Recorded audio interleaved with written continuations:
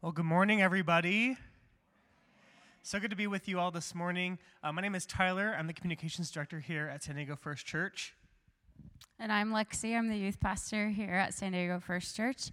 And we are going to go through some announcements for you. But before we give you some announcement items, I thought I would give you a quick reflection on NYC. For those of you who don't know, I spent a week in Florida with about 7 teens alongside our district group that had just over 40 people for an event in Florida, Nazarene Youth Conference, that had 10,000 people at it. It was a blast. I have never understood the phrase dry heat until I got to Florida, and have never been more thankful to be in a space or live in a city that is as beautiful as San Diego. Our teens had a great time together. I think my favorite part overall, it was just a cool opportunity for us to get closer together as a unit.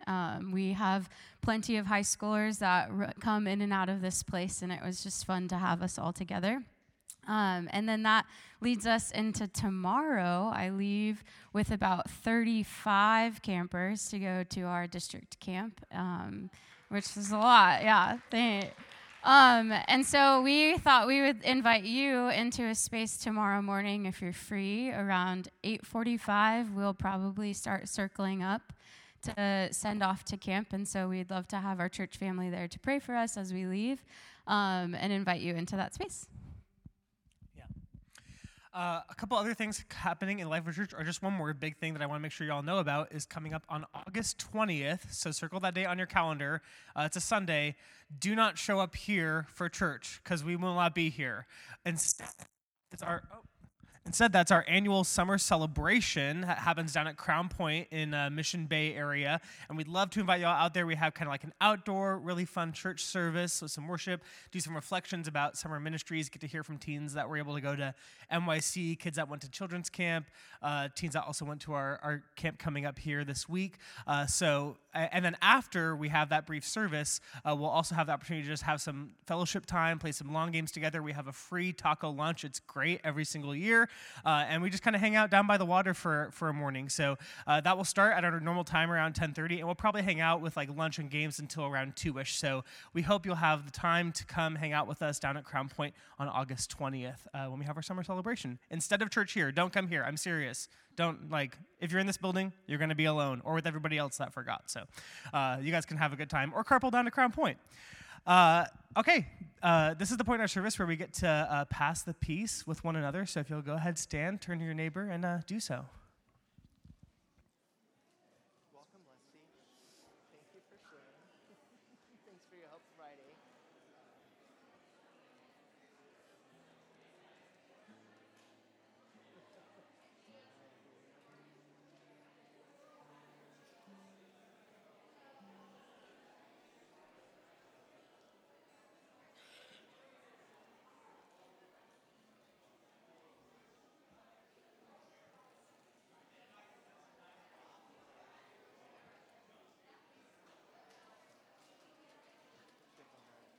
Should we start? A little more time.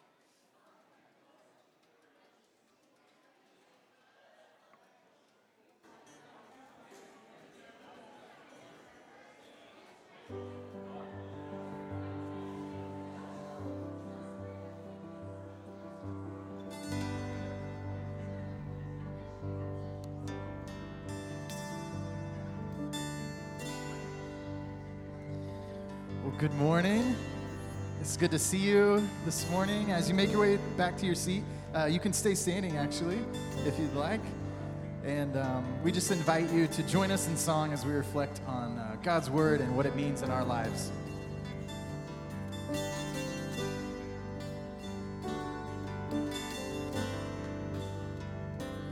Thy word is a lamp unto my feet and a light unto my path. Thy word is a lamp unto my feet and a light unto my path.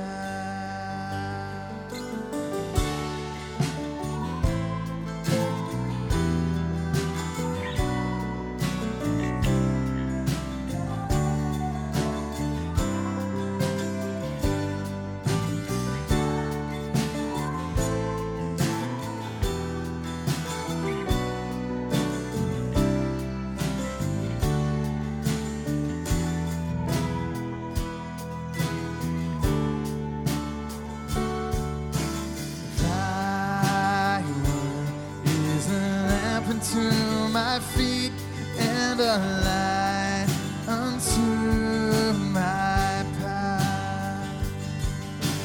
Thy word is a lamp unto my feet and a light unto my path, and a light unto my path. You're a light unto my path. I'd like to invite Daniel Holcomb up to read our psalm passage today.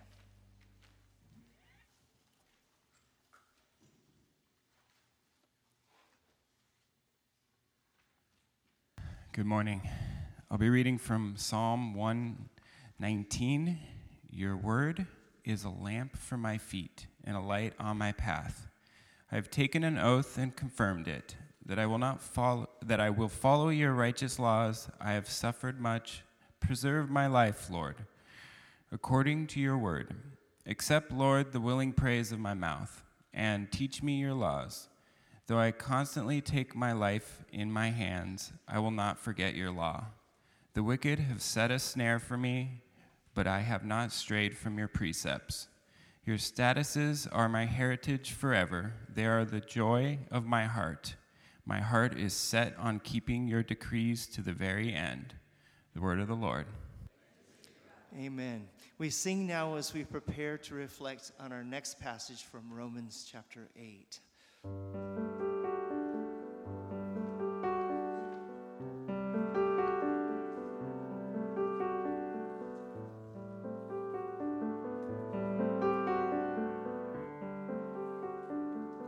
Let's sing together now. And can it be that I should gain an interest in the Savior's blood? Died he for me, who caused his pain, for me who him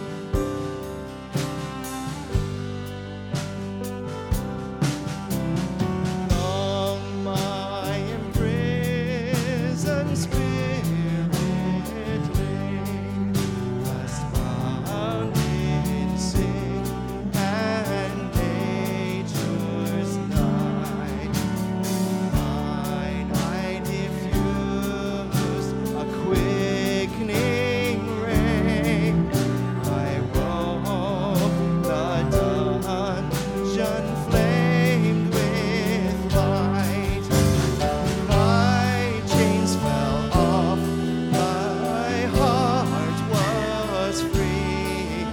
I rose, went forth, and followed thee. My chains fell off, my heart was free.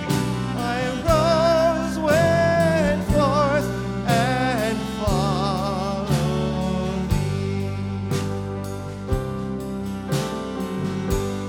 Let's sing No Condemnation now.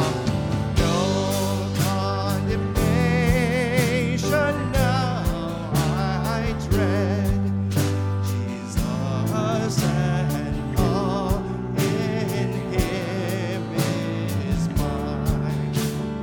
Alive in him, my living head, and clothed in righteousness divine. Bold I approach the eternal throne and claim the crown through Christ my own. Bold I approach the eternal throne and claim the crown through Christ my own. Daryl Falk is going to come now and help us with the Romans 8 passage.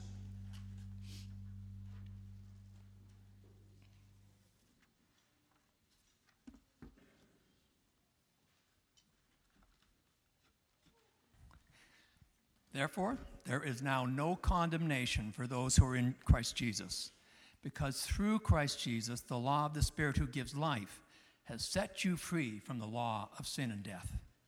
For what the law was powerless to do because it was weakened by the flesh, God did by sending his own Son in the likeness of sinful flesh to be a sin offering. And so he condemned sin in the flesh in order that the righteous requirement of the law might be fully met in us who do not live according to the flesh, but according to the Spirit. Those who live according to the flesh have their minds set on what the flesh desires. But those who live in accordance with the Spirit have their minds set on what the Spirit desires. The mind governed by the flesh is death, but the mind governed by the Spirit is life and peace. The mind governed by the flesh is hostile to God. It does not submit to God's law, nor can it do so. Those who are in the realm of the flesh cannot please God. You, however, are not in the realm of the flesh, but are in the realm of the Spirit, if indeed the Spirit of God lives in you. And if anyone does not have the Spirit of Christ, they don't belong to Christ.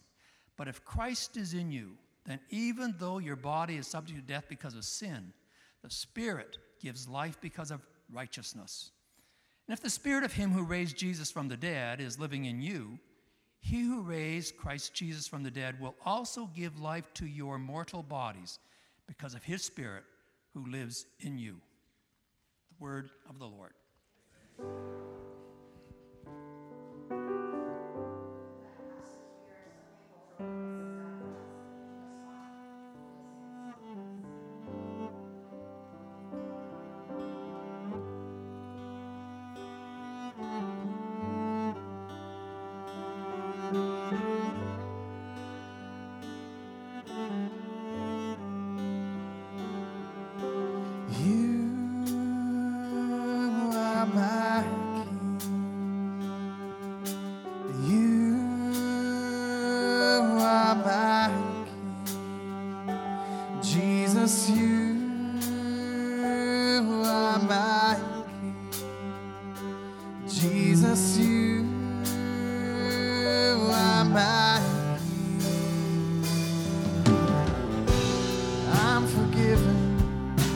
Because you were forsaken and I'm accepted, you were condemned and I'm alive and well, your Spirit lives within me because you died and rose again.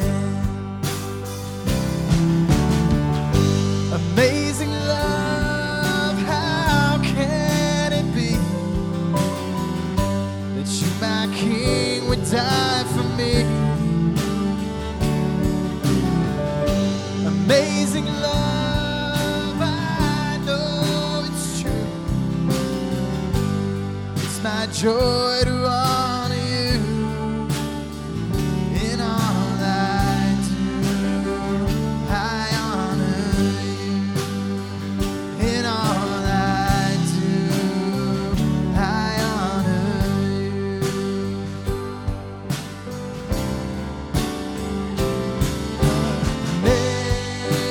Amazing love, can it be that love my God should die for me? Thank you. You may be seated. We're going to pray our prayer of dismissal as our teens and kids go on to their other activities. And let's just pray this that is up on the screen right now together. This is my prayer for you, our children, that your love may abound more and more in knowledge and depth of insight, so that you may be able to discern what is best. May you be filled with the fruit of righteousness that comes through Jesus Christ, to the glory and praise of God. Amen. Bye, kids. What a great way to start a time of prayer together. So I invite us to consider those things that we bring with us this morning. We bring with us all kinds of hopes and dreams. We also bring with us uncertainties and circumstances we face. We have people that we know who are in need, and we pray for them. We might feel like there are obstacles right in front of us, and we're the ones for whom others need to be praying. I would ask you or implore you to continue to lift up Janita Luce as she recovers from surgery. I know that they welcome and long for your prayers. I ask you to continue to pray for the Holly family and invite you 2 weeks from yesterday to a memorial service for Sheila Holly that will be over in Brown Auditorium. You are certainly invited to join in for that. I would love for us to spend just a few moments together in prayer. After a few moments of music and silence, I'll lead us in prayer. We will close together in the Lord's Prayer for those who would be willing to do that. I do want to acknowledge that the time of silence, sometimes it feels awkward for people. And I just want you to know, it's not a time where we expect the world to go silent. We go silent. There may be coughing or some kind of noise that takes place, or you hear sirens outside, or some shuffling that's going on. The world doesn't go silent. But there's an invitation for us to regularly practice silence, so that we might both hear God move, but also so that we might hear others. To pay attention to the noises of the world, and to ask ourselves how God might want us to enter into those moments. So, let's pray together.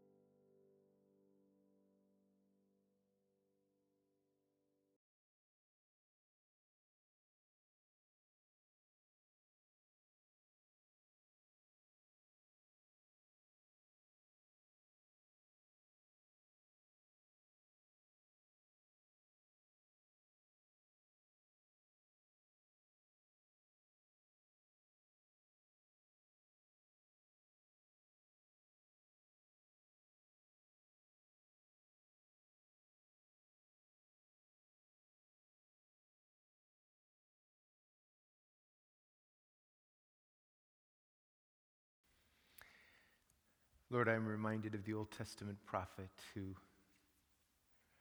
heard the winds and the storms, and your voice wasn't there. Those winds and storms increased, and your voice wasn't there. But then it was as if a hush came over the world, and a still small voice spoke. And there you were. Into the sacred moments where it feels like the ground suddenly becomes holy. And we can't always explain why. We don't know what led to that moment. We just know that you're there. Where your divine presence breaks through the mundane circumstances or the overwhelming moments. And we pause long enough to say, oh God, thank you for being there. Thank you for being there in the midst of surgery, in the midst of difficult news, in strained relationships, you're there. When resources don't meet the bills, when decisions become incredibly complicated, when we feel helpless or hopeless, you're there. When we wonder, maybe in awe at creation or wonder what's next, you're there.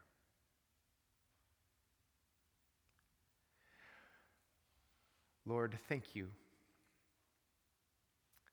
that you have gone before us, you come in behind us, you surround us with forgiveness, with grace, simply with your presence, and you invite us to receive your peace in the midst of everything we're facing. When the tears begin to come, you don't tell us to stop crying. When the nervousness begins to fill our muscles, you just stay beside and hold us close. So, Lord, help us to hear your admonition to just breathe. Breathe in your forgiveness. Breathe out our stress. Breathe in your grace. Breathe out our hurry. Breathe in your love. And then, Lord, could it be possible that we live out your love? So with all of our needs that we bring with us, all of the concerns, we follow your admonition to just lift them up to you, surrender them to you. And to cover all of those things, Lord, for which we don't even know how to pray. We feel incredibly privileged to pray what your followers have been praying for centuries. Our Father, who art in heaven, hallowed be thy name. Thy kingdom come, thy will be done, on earth as it is in heaven. And give us this day our daily bread, and forgive us our trespasses, as we forgive those who trespass against us. And lead us not into temptation, but deliver us from evil. For thine is the kingdom, and the power, and the glory forever. Amen. I invite you to listen now as Justin and Ashley share a song with us today.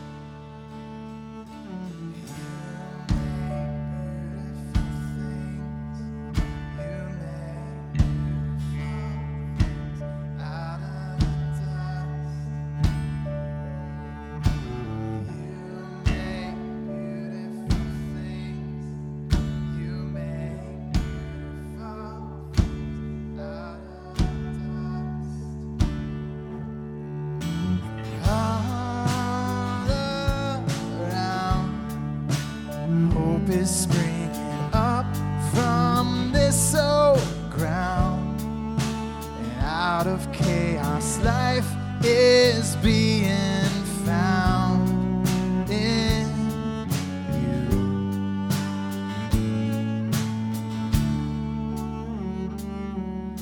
And you make beautiful things. You make beautiful things out of the dust. You make beautiful things.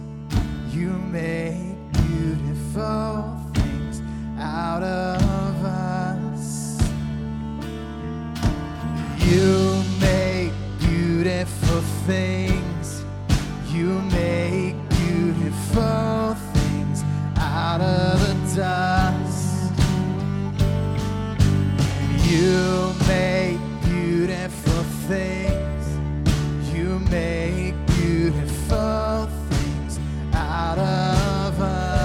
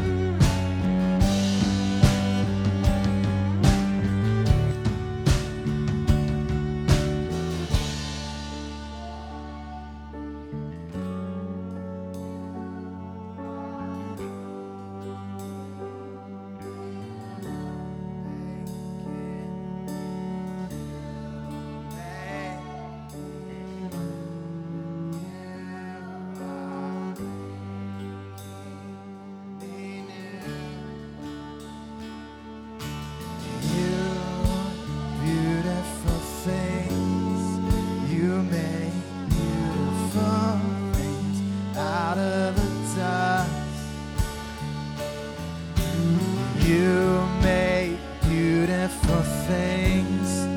You make beautiful things out of us. Beautiful things. You make beautiful things out of the dust. You make beautiful things. You make beautiful things out of us. You make me new. You are making me new. And you make me new. You are making me new.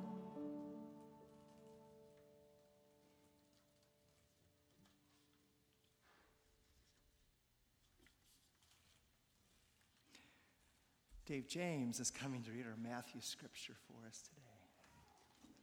Good morning, church. This scripture is found in Matthew chapter 13, 1 through 9, and then continuing 18 through 23. That same day, Jesus went out of the house and sat by the lake. Such large crowds gathered around him that he got into a boat and sat in it, while all the people stood on the shore. Then he told them many things in parables, saying, "A farmer went out to sow his seed. As he was scattering his seed, some fell along the path, and the birds came and ate it up. Some fell on rocky places where it did not have much soil. It sprang up quickly because the soil was shallow. But when the sun came up, the plants were scorched and they withered because they had no root. Other seed fell among thorns, which grew up and choked the plants. Still other seed fell on good soil, where it produced a crop 100, 60, or 30 times what was sown. Whoever has ears, let him hear." And then with verse 18. "Listen then to what the parable of the sower means. When anyone hears the message about the kingdom and does not understand it, the evil one comes and snatches away what was sown in their heart. This is the seed sown along the path. The seed falling on rocky ground refers to someone who hears the word at once and receives it with joy.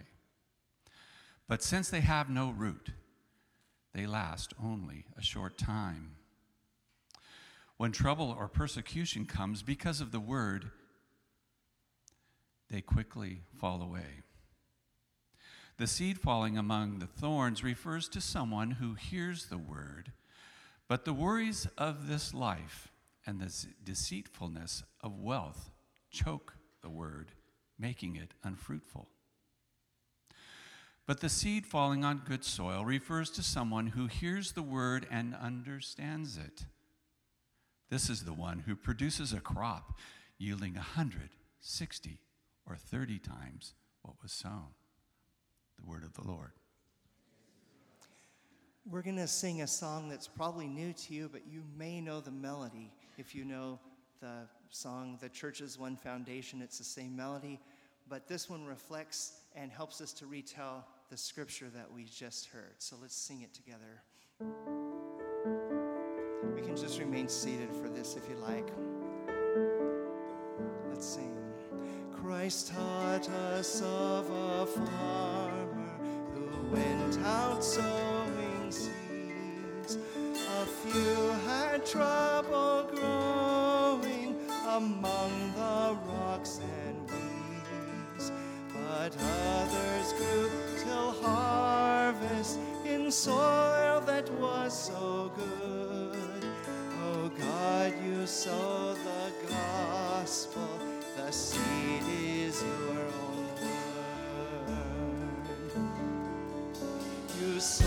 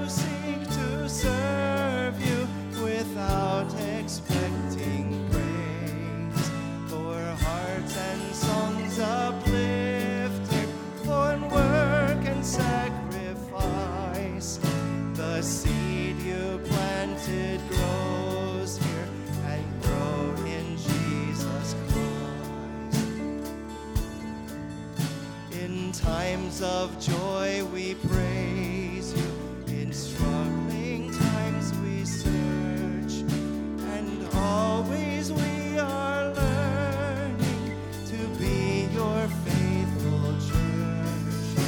Your Spirit gives us vision and hearts and lives made new. Your harvest is for sharing, sent out we work for you.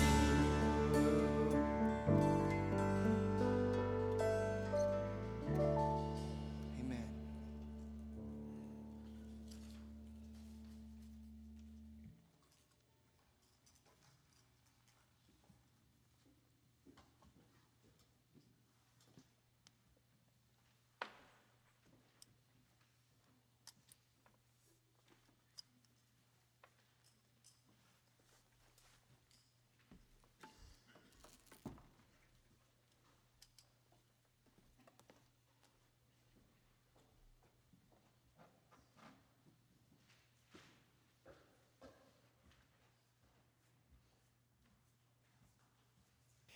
It appears to me that not only are the instruments wired, but the people are wired that are up here, and I think that's incredible.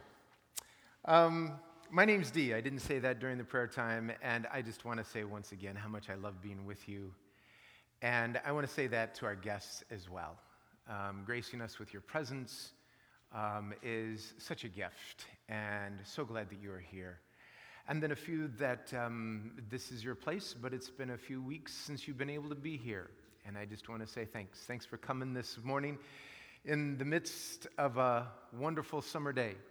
And I hate to say this in San Diego, but there haven't been that many wonderful summer days in the last 5 months of perpetual summer that we're supposed to have in this place. But this is certainly a beautiful day. I'd like to say a couple things before we jump into this passage in Matthew chapter 13. Just because I love often, and I did it not too long ago, to tell you about the things that happen around here when you're not here. That you make possible what takes place because collectively, as this gathering of believers, we get to participate in some wonderful things. We were trying to raise some funds for church planting in Brazil, and we were able to send off $5,000. What a wonderful thing. Thank you for your generosity in that way, and for perpetuating what has been long a tradition of this church to be involved in church planting. So thank you. 2 weeks ago, this campus, particularly Brown Auditorium, was invaded in a good way by Students for Christ. It's an organization, I believe an international organization. The gathering seemed to have a wonderful international flair to it, and what a privilege it was to host them and allow them to use our facilities. And then this last week, many of you are familiar with the organization Fellowship of Christian Athletes. They had a large gathering on campus, and they used both our Brown Worship Center, and this place was filled with tumble mats. And I didn't watch what took place, but my goodness, there were just, maybe 12 huge tumble mats in here as one of the aspects of what they were doing, but then gathering for services in Brown. So thank you for creating space for that kind of thing.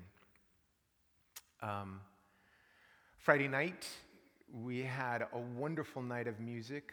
About 50 of you came and heard multiple groups perform, and 3 of the 4 presentations, packages of about 4 or 5 songs each, were original compositions. And oh my goodness, it was just fantastic. You don't want to miss the next one. It was wonderful. And so those are some of the things that are taking place. And tomorrow we send off 35 teens to camp, and then after that, VBS, where we'll have 200 to 300 little ones running around here, and we still need your help. If you just want to show up and smile, that's a great thing. That's your church in action in between Sundays. We gather together to dig into the Word. We meet sometimes in small groups to dig even deeper. But a whole lot takes place that you sometimes miss, and I just want you to be aware of the wonderful things that come out of this place. So we're looking at Matthew chapter 13. You heard it read. We step into the middle of a story. And you know me, I find it difficult to step into the middle of any story without understanding a little bit of the backstory. And this seems really important. So not just what happened the few verses before, but this is a gospel story that Matthew's telling. So let's just for a moment pay attention to what Matthew is unfolding for us. So we're in chapter 13, the quick overview of chapters 1 through 12. First, chapters 1 through 4. It's like the beginning stuff. It has the genealogy. It talks about Jesus' birth. It's the beginning of Jesus' ministry. We even have at the end of chapter 4 a description of how his popularity was beginning to grow, where news spread throughout Syria and various parts of Galilee, and they brought people to him. So there is this beginnings of Jesus, but also his family history, and then the beginning of his ministry. Then chapters 5 through 7. Some of you would be familiar with it as the Sermon on the Mount.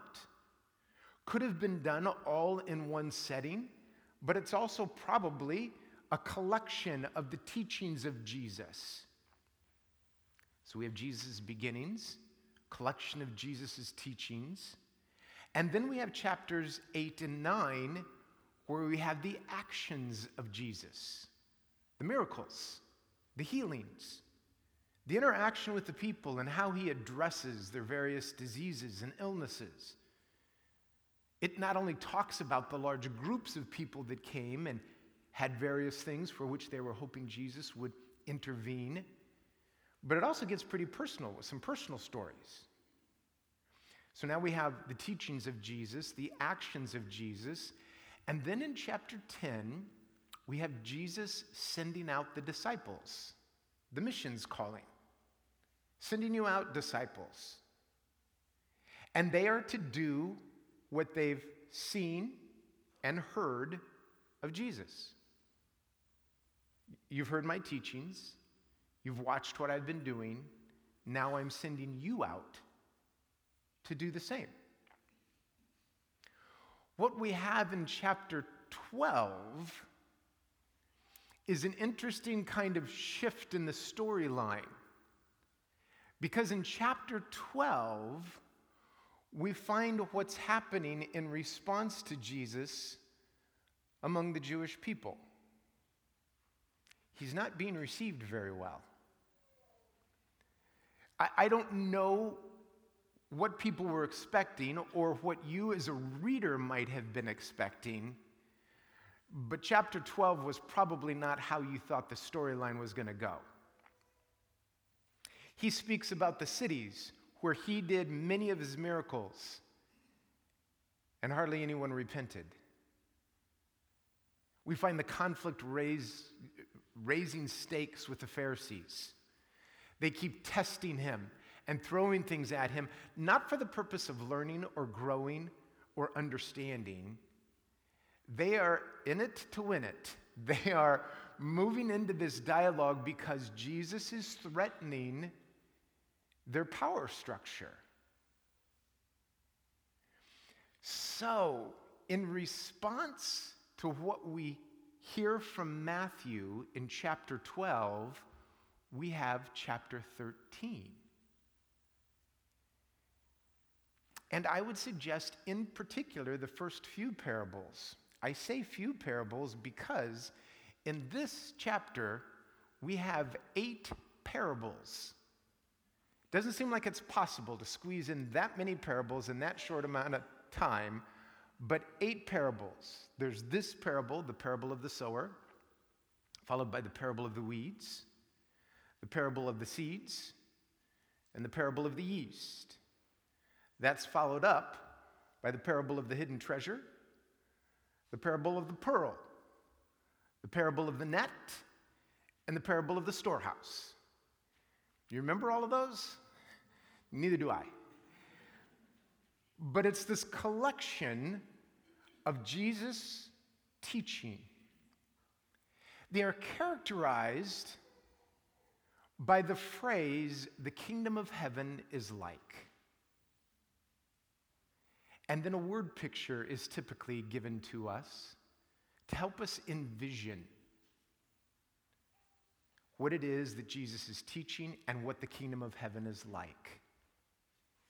Now, this parable that we're looking at doesn't start with the kingdom of heaven is like, but the ones that follow in verse 31 and 33 and 37, you'll find that phrase used, the kingdom of heaven is like. And then it repeats itself in verse 44 and 45 and 47, and it is this repetitious nature, many, many different word pictures to try and get you to begin to envision that the kingdom of heaven is all around if you'll start looking for it. In fact, I would suggest that maybe this is an invitation to make up your own metaphor. The kingdom of heaven is like driving down or walking down Hill Street, and all of a sudden you see the vastness of the ocean. The kingdom of heaven is like walking down the sidewalk distracted by everything that you have going on, and all of a sudden you catch the fragrance of honeysuckle or star jasmine, and it startles you into something that's different than where your head was. The kingdom of heaven is like you fill in the blank. This parable doesn't begin with the kingdom of heaven is like, but instead it says that this is receiving a message about the kingdom and either understanding or not understanding what you've received. So the sequence of these parables goes like this. It is a message to the disciples and anyone else who wants to listen about what it means to hear something about the kingdom. And then a series of 6 parables that describe the kingdom, and then a closing parable that says, okay, now that you've been instructed, as you become a teacher, here's what it will look like. You're going to take a little bit of the old and a little bit of the new, mix them together, and this is the good news that you're going to begin to share.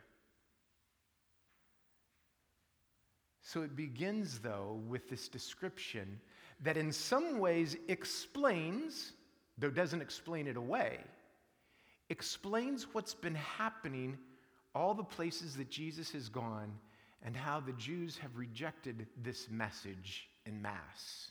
Not all of them, but many of them.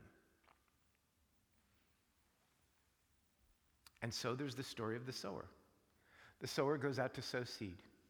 Some of the seed falls in the pathway, some of the seed falls in the rocky soil, some of the seed falls among weeds, and then there's seed that falls on good soil.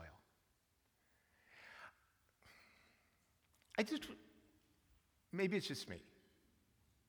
It's usually just me. So this is the portion where I'm just talking to myself, and you can listen in. But I am often curious about what Jesus doesn't say. There are several things here that just grab my attention that Jesus doesn't say. He doesn't say at the end of this parable, so stop wasting resources by throwing the seed on the pathway, the rocky soil, and the weeds. That seems to me like the obvious lesson. So it's really good that I'm not the one writing scripture. Jesus doesn't say that. I also find it interesting that Jesus doesn't seem to make a big deal of counting numbers the way we count numbers.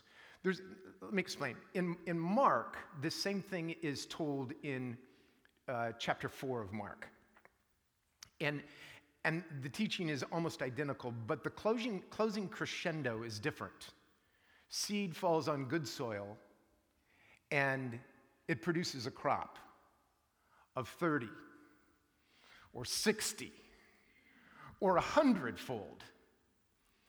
That just sounds like my culture that counts numbers and loves to count things and gets really excited when the numbers get bigger and bigger and bigger. And I love that Dave, when he read the Matthew rendition, gave a huge emphasis to 100-fold. Or 60 or 30. I feel like the 60 or 30 is like, not that you're a loser, but you didn't get the 100-fold. Jesus doesn't say anything about that. Because that's not the point. At least it doesn't seem like it is. I also find it interesting to me, again, maybe not to you, but that Jesus doesn't make it particularly easy to know who I am in the story. I'd really like if he would just call it out and say, D, you're the rocky soil. Something specific so that I can wrap myself into the learning moment.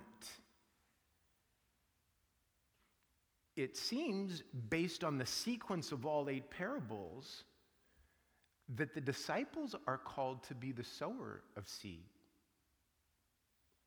Because of the concluding parable that says, those of you that become teachers are like those in the storehouse who bring something old and something new off of the shelf. It seems like there's this invitation to follow in the footsteps of Jesus and be prepared.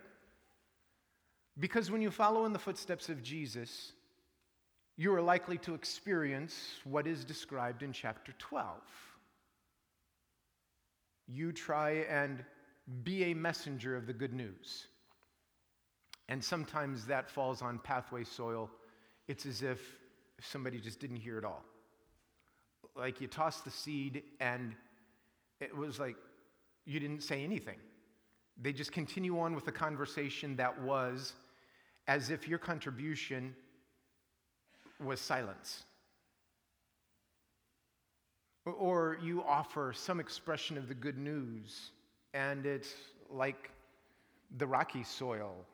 It seems like somebody received it with great enthusiasm, but you just notice right away it just sprung forth with this wonderful sense of positivity, and then the next time you interact, you realize, okay, that didn't take root at all.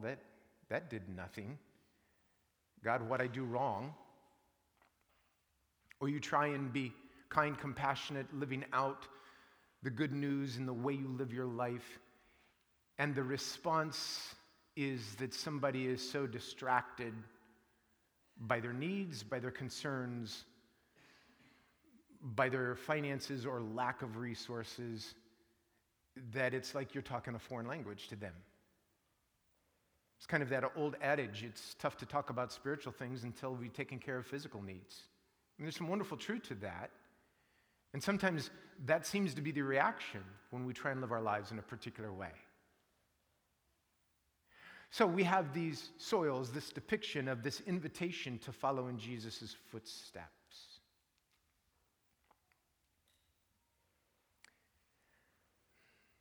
But the truth is that the soils there are also for instruction to us.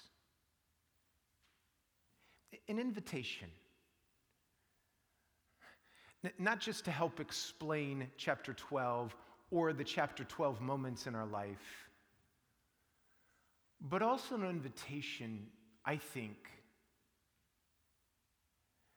to say, well, Lord, you didn't tell me what character I was here.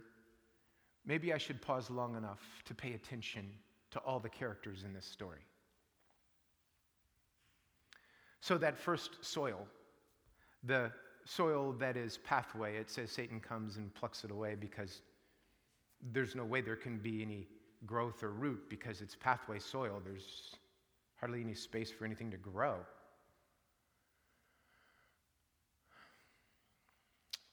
What would that be in my life?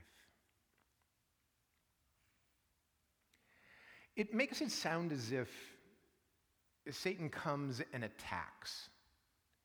And I'm not saying that that doesn't happen. But I think it's easy to be dismissive of our own volitional responsibility to simply say Satan attacked and, if it wasn't for Satan, everything would be great. But we have some volition in what the soil looks like. Right? We participate in how the soil of our life is prepared or not prepared.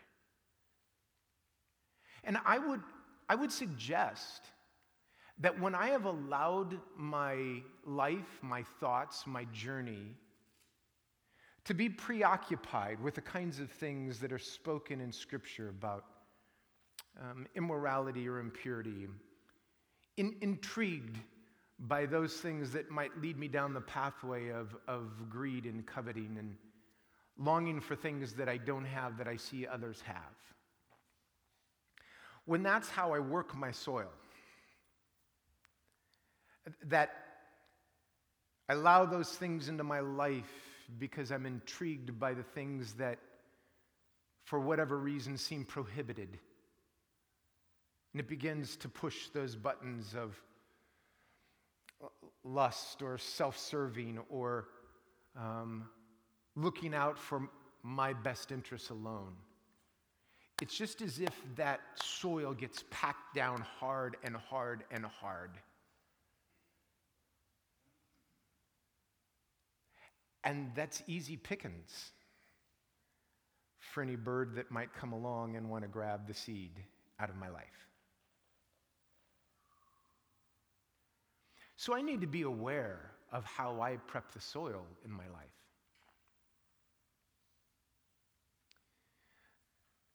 Sometimes that soil gets worked by other things as described in the rocky soil.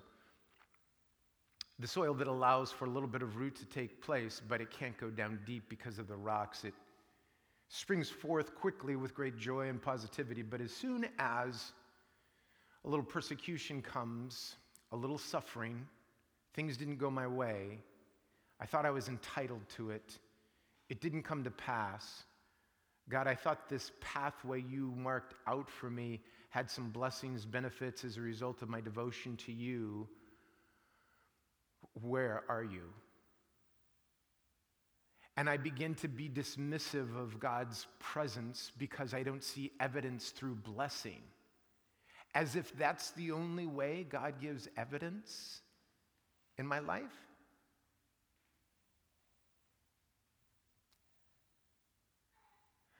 Or it may be that the soil in my life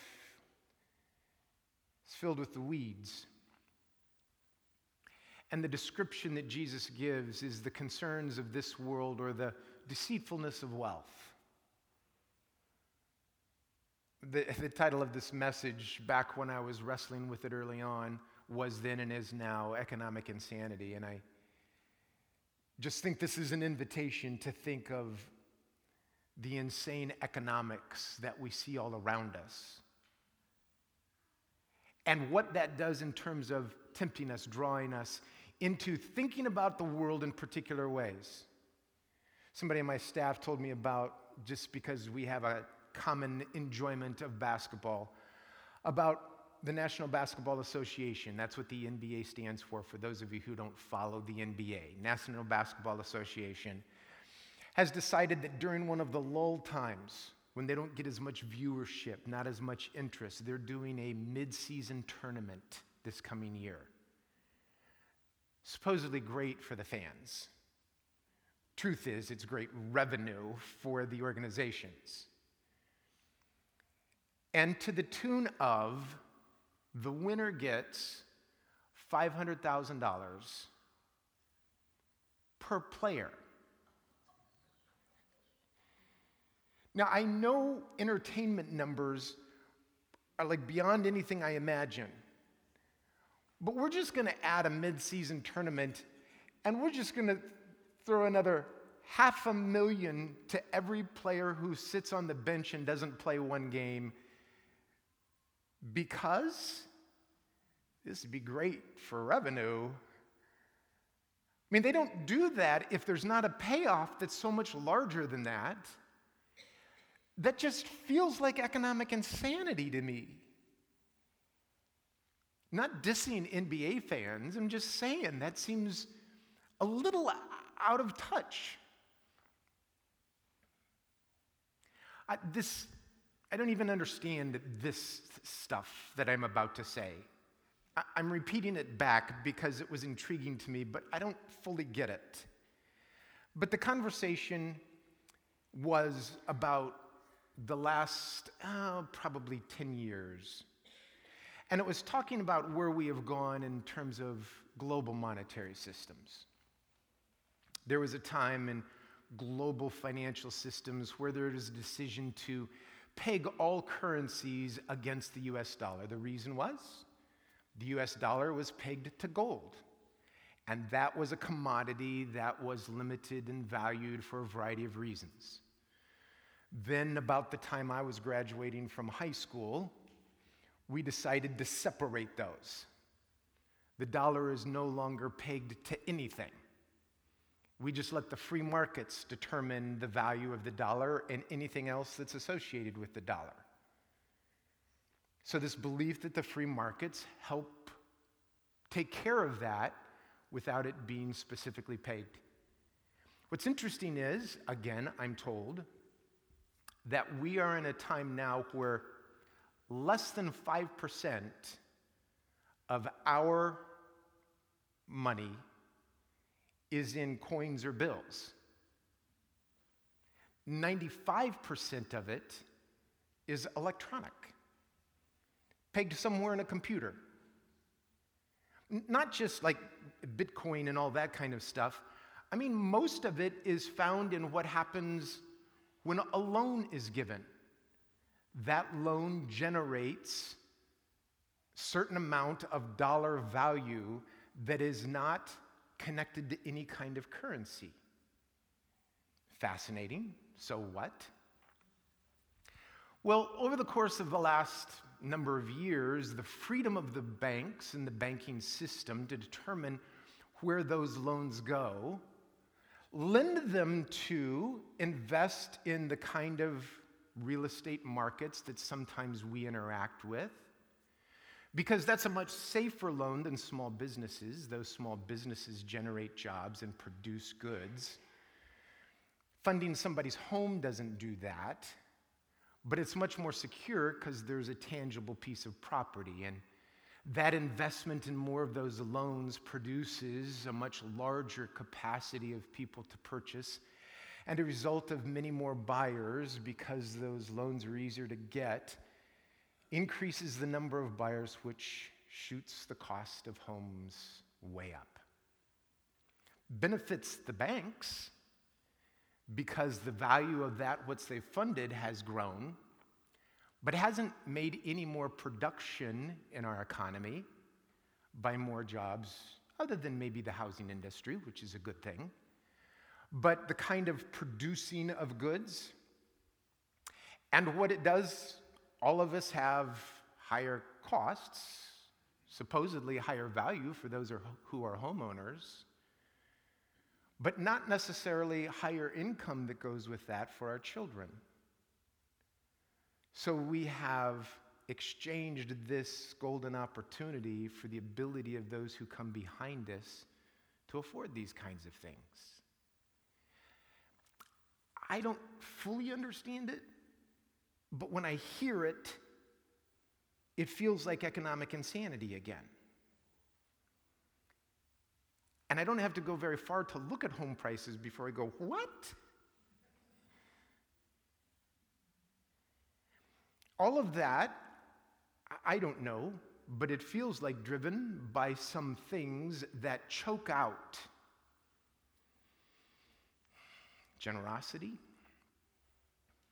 sometimes chokes out compassion. I probably have just stepped into areas that are far beyond my place to step, but I want to suggest at least this thing, and this I feel like I am appropriate in stepping into. The invitation in Scripture over and over and over again is economic insanity in the other direction. I mean, that's what this parable is. The economic insanity of a sower, a farmer who has limited resources, spreading the seed willy-nilly everywhere, is the picture of the kingdom of heaven. Grace spread to people who have never even asked for grace, forgiveness. Oh, you don't even ask for forgive. I'm called to be in a posture of forgiveness all the time because that's where Jesus has led me. Generosity, oh my goodness. The Good Samaritan story tells us of somebody who watched others cross on the other side of the road. I don't even know this person, but my goodness, somebody ought to step into this. I will. Not only tries to care for the wounds, not only takes him to an inn to pay for his place, but leaves money that he'll never get back to cover his expenses as he recovers. What kind of economic insanity is that? What kind of an economic insanity is tithing? Are you kidding me? When we are stretched by bills right and left, and yet God invites us to practice the kind of generosity that should allow us as a church to be compassionate, helpful, generous, reaching the good news into places that may not otherwise have the possibility to do that. What does that look like? I don't know. It seems kind of insane. I mean,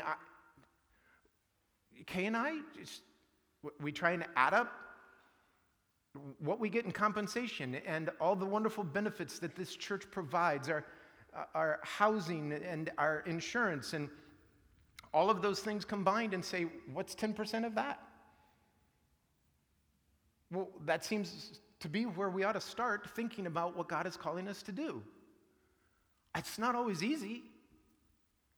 There have been times in our life journey where that was the goal. But it's an invitation to a posture that's dramatically different in terms of how we deal with the economy. And it seems like economic insanity, but generosity always does. And it puts us in a place where we have to move toward trust. And, oh God, help me. I long to live as you've called me to live. Help me to do that well. And just help me to grow, whatever that might look like. You've invited me to a place where the kingdom looks dramatically different than what I see on a regular basis. And to not live in a place of judgment where there's condemnation to anyone else, but just invite me, oh God, to be a breath of fresh air, to be night jasmine for someone else, to be the expanse of ocean for someone who needs a place to be a park bench for somebody to rest, to be a shelter where somebody can find safe space. Help me to be this place of love where people feel like others are walking by and don't see their hurt, don't see their injury. Help me, Lord, to keep my eyes open. I don't even know what I have to offer at all. That's the insanity of all of this. But Jesus says, and you disciples go out.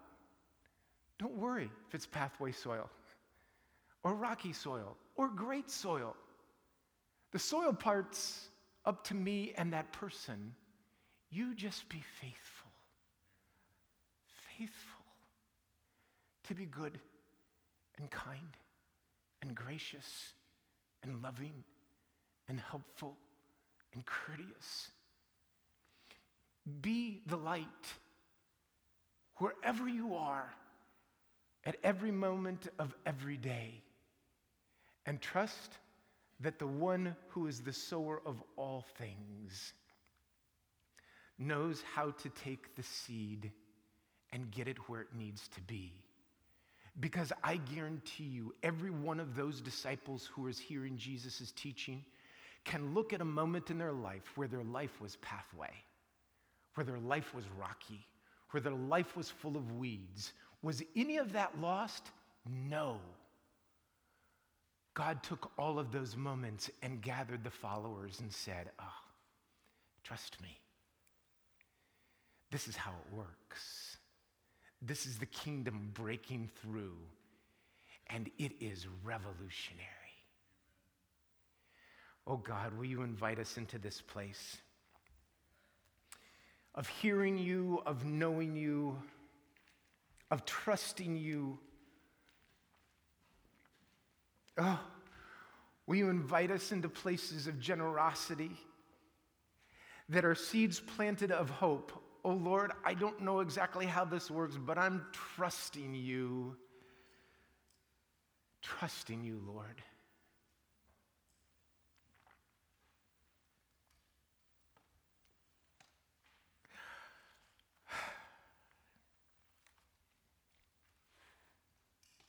Will you come alongside us, Holy Spirit? Will you call us by name? And maybe this morning your comment to us is, oh yeah, you're all of the characters in the story. You're the rocky soil. You're the pathway soil. You're the weed soil. And I want you to hear me say you're also the good soil. And before you leave this too quickly, know that you're also the sower. I'm depending on you to sow the seeds of the kingdom so that others might hear the good news, Oh God, thank you for inviting us into these moments. May we celebrate one another this week. May we find ways to live as you've taught us to live, I pray. Amen.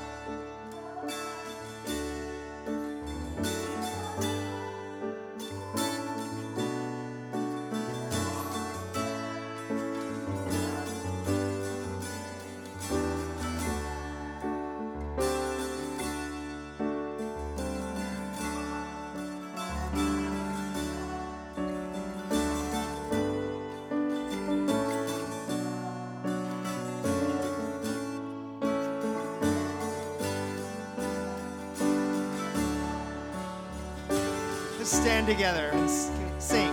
Christ we proclaim, the name above every name, for all creation, every nation, God's salvation through the Son.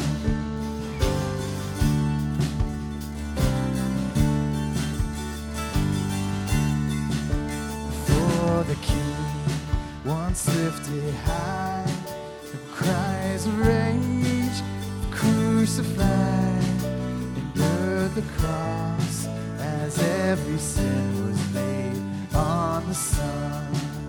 The King who conquered death, who freed the poor and the oppressed, for lasting peace, for life and the Son. Christ we proclaim, the name above every name, for all creation, every nation, Christ's salvation through the Son.